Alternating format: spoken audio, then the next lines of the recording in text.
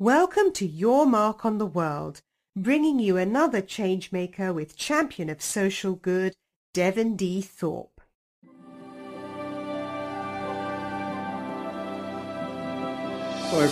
Hello, everyone, and welcome to the Your Mark on the World show. I'm your host, Devin Thorpe. I'm a contributor at Forbes covering social entrepreneurship and impact investing. Our guest today on the show is a bright young social entrepreneur named Mark Horoszewski, and he is the CEO and founder of Moving Worlds. Mark, thank you very much for joining us. Hey, thanks so much for having me, Devin. Well, the pleasure is all ours, and we appreciate you making the time for the show today.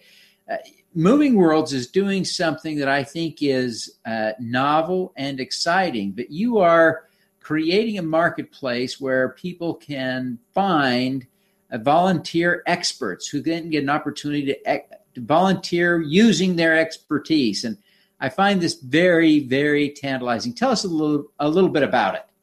Sure. So the basic premise is, if we kind of step back and look at the idea of global development, one of the biggest challenges is a lack of access to skills or to expertise.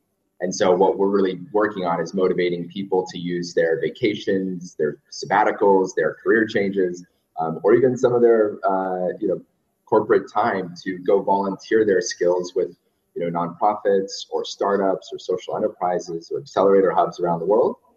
And in exchange, kind of get an immersive travel experience in that. Free place to live, free place to stay, and of course connections to people in the local community. Well, this really is a wonderful, wonderful idea. I've done a little bit of volunteering in recent years, and whether I'm volunteering locally or abroad, a lot of times I end up doing simple manual labor, and there I feel real value and connection in that. But I also worry that I'm not contributing what I could be at my max when I am not leveraging my skills. And if you're using an out of shape, middle-aged guy to do manual labor, I sometimes wonder if that's the best use of me. And that's the problem you seem to be addressing, is trying to tap into expertise. How did that come about? Yeah, I guess like every organization, it's got a story. I actually, about 5-6 years ago, I had applied for a fellowship program with the Acumen Fund, which I still think the world of, but made it into interviews, but I wasn't accepted. And so I thought, well, maybe I'll go create my own fellowship. So I spent a year traveling and volunteering. And really my focus was to spend time in social entrepreneurial communities, what made them flourish, what made them didn't.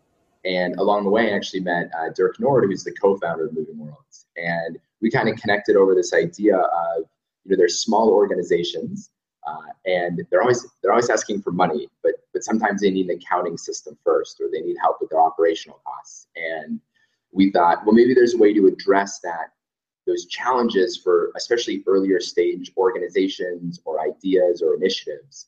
And those are often talent challenges. And, the kind of famous question that Dirk asked me was, are there a lot of people like you going and doing this, traveling and volunteering?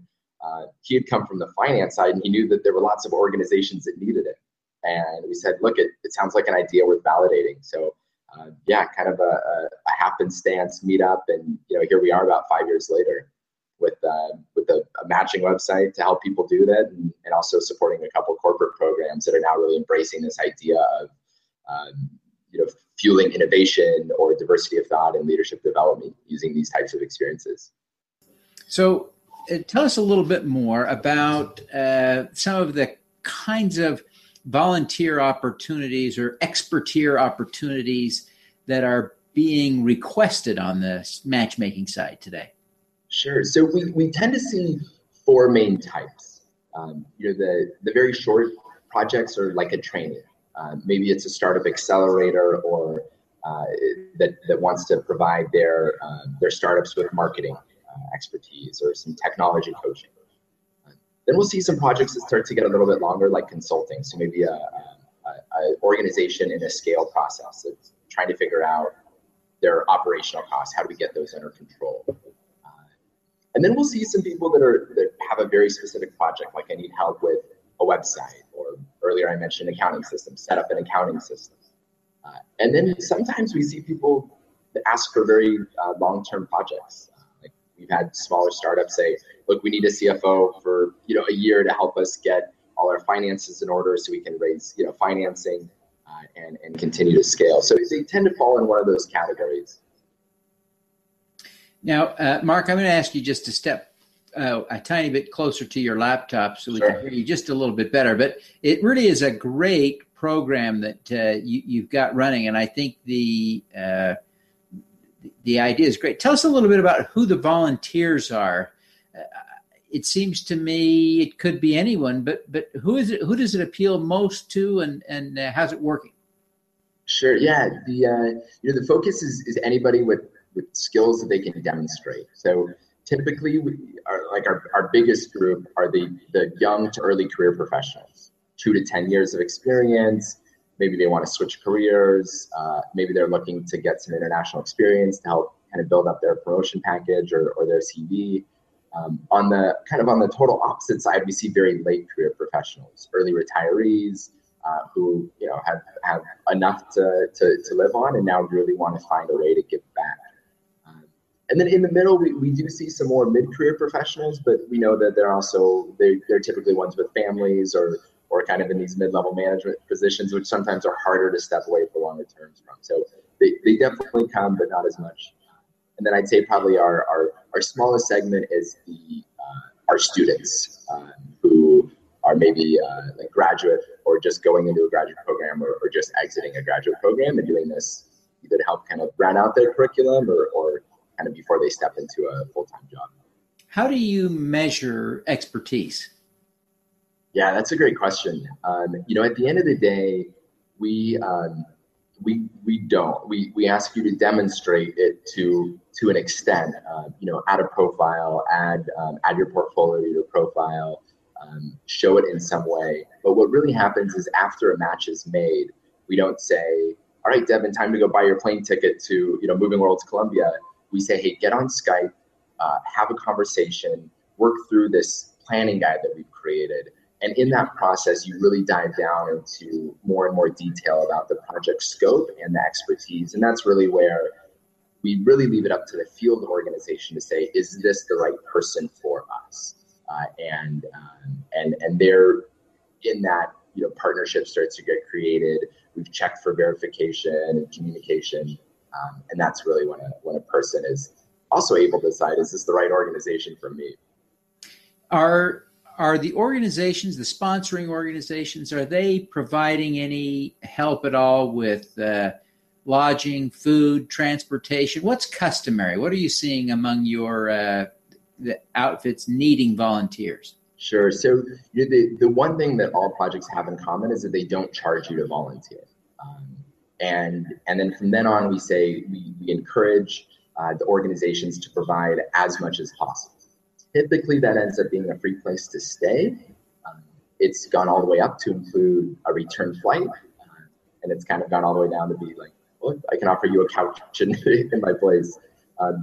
It very much depends on the organization. Some startups are one people with no resources. Some are, multinational NGOs with, thousands of employees. And so each one's able to offer a little bit different. And what we try and do on the platform is let every organization be able to explain what they're capable of offering. Now, I notice you have some fun search tools so that people who are interested in a particular service type or particular geography have an easy time searching through the site to find the opportunities that would be a good match. Yeah, so, everybody's different, right? Some people are like, give me Colombia and I don't care what cause. Other people are, give me a marketing project for 3 weeks. I don't care where it is. And so we not only create filters so that you can do that, but, the biggest challenge that we have is people really want to see a crystal cut project, before they really apply, before they go do this. And quite frankly, the chance of that project being posted live on the website at the time that you're searching for it is pretty small. And so what we do by collecting those searches and information is then actually go out, work with our partners to say, hey, this month, we've got 100 people interested in Southeast Asia. They're looking on average to go 3 to 6 weeks. Here's some of their profiles. Do you have a project for these people? And we make about a third of our matches in more that kind of custom way. Ask any startup what help they need, and there's no shortage of tasks. And sometimes they just need to see the right profile to come forward with the project. So those filters are not only helpful for the user, but they help us kind of get smarter and make sure we're putting the right projects on the platform. Is there any opportunity for married couples to go together? Have you ever been able to match people up to a pair of people to two opportunities? Yeah, and we've done both two people in the same place, but different projects, and then we've done two people on the same project. Like, one was Liz and Dan, one was a designer, one was a developer. They got to really work together to help a startup in Indonesia offer services to small businesses. Other times we've seen people go together and work in like the same community, but one's maybe working with a school and one with an accelerator. So usually in those cases, we'll take the one with the more challenging skills, get them matched, and then work through our partnership network to get the other matched. But yeah, it seems to be a really cool experience that couples have, and I know my wife and I have experteering on our bucket list, so we're looking forward to copying some of our expertires. For sure. My wife and I expertiered for a year. We didn't know it was called that, but we did. We spent a year in China at South China University of Technology 3 or 4 years ago. Great experience. So I really would commend this as a great way for people to find fun opportunities to really give back. Tell me a little bit. I want to just shift gears a little bit and talk about you personally, Mark. You've really accomplished a lot, especially for such a young guy. I wonder if you would just answer a few questions. But first, as you become a role model to other people, I wonder who you look to as a role model. That's a good question. I almost want to come back to your first statement. Dirk's my co-founder. He has even more experience than I have, and so our early team members, have been just incredible for us, and a lot of them came with prior experience in the space. So it's the team, I think, that's really come together and done so much. As for role models, I take one of our first experteers to me was a total role model. He had a really promising future in architecture, took a very kind of unorthodox path, and was the first person to ever kind of jump onto our platform. And his name's Drew. Most people haven't heard of him, but I just, his spirit of what's most important is the process, not the reputation, and the measurement of impact, not my own accomplishments. And his focus on that, just through his experience, taught us so much as a company, and just to work with somebody who is so talented and so humble. We reflect on his experience all the time. On the other side, and maybe cliche in this space, but Jacqueline Novogratz and her work with Acumen Fund, and then there's a group in Seattle that's a younger, earlier stage investor called Upaya Social Ventures, and their leader is Sachi.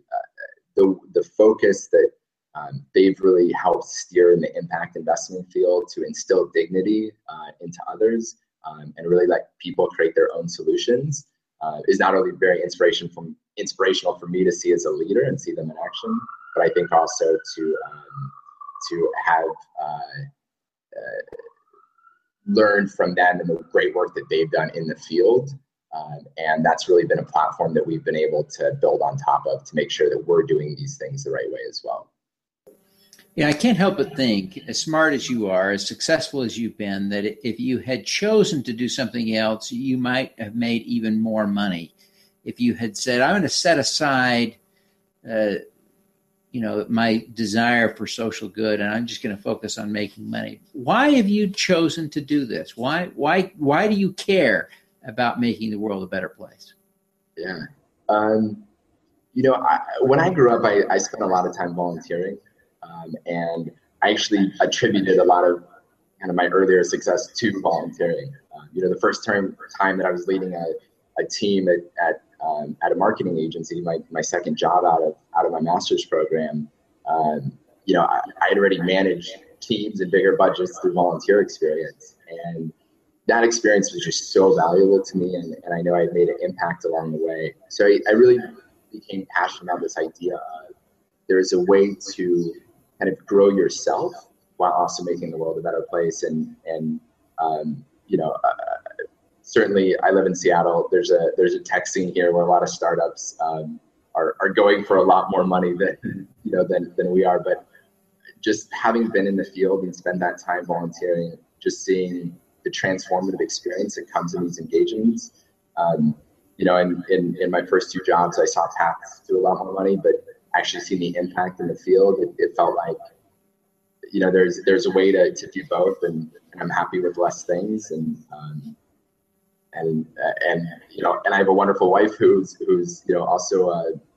also has a full-time income, and we've kind of committed to, we don't need to shoot for the stars in terms of making millions. We've heard some reports that around that, different income levels, you can just kind of level off there and live a good, healthy life, and really be proud when you look back on your life 30 years later. So we've kind of heard that and read that enough that we decided to kind of stick that path as a couple, and certainly couldn't have done it without her. But I think the main focus has just really been, find passionate work, make sure it contributes to the greater good, and be able to put food on our own table. If we do that, we're confident in the future. Fantastic. Now, last question. As I look at you as a successful person, I and everyone else who's listening wants to learn from you something that we can do that would enable us to have more impact. So what's something you do every day, a habit, a pattern that we could incorporate into our own lives, that we could copy from you? Sure. It's actually, it's kind of a funny, timely question. I've been reflecting on some of my daily habits recently. In talking to some of my team members, one of them especially is he's incredible at asking questions. His name's Baron, and I feel like every time I talk to him, I start to realize all the things that I do wrong. And that's certainly not his intent, but I by far make the most mistakes out of anybody else on my team. And I'm starting to get into a habit of looking back on my mistakes from the day before, just kind of embracing those,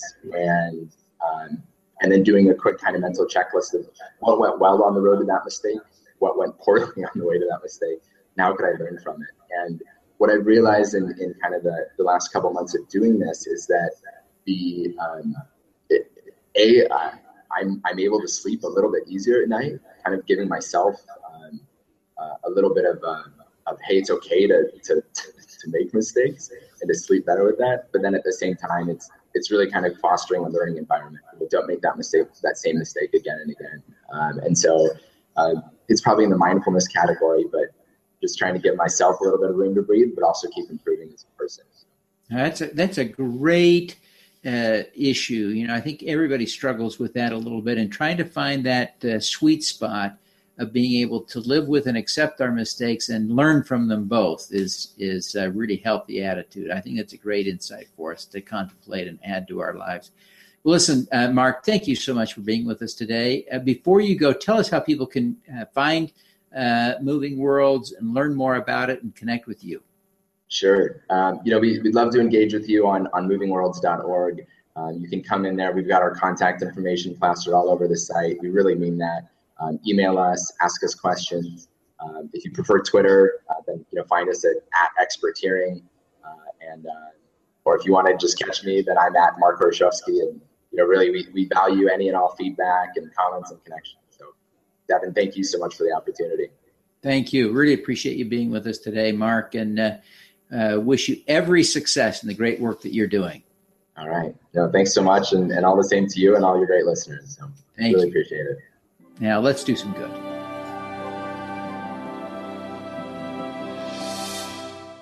Thank you for listening. This podcast was recorded via Google Hangouts on Air and is available at youtube.com/Devinthorpe.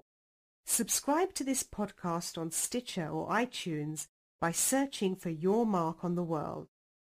Every weekday, Devin hosts a CEO, celebrity, entrepreneur, or other changemaker here on the Your Mark on the World show to inspire and prepare you to make your mark. Devin is a champion of social good, writing about, advocating for, and advising people who are doing good. He is a Forbes contributor who is a recognized thought leader in social entrepreneurship, impact investing, and crowdfunding. To book Devin as a speaker, visit devinthorpe.com. Learn more about Devin's work at yourmarkontheworld.com.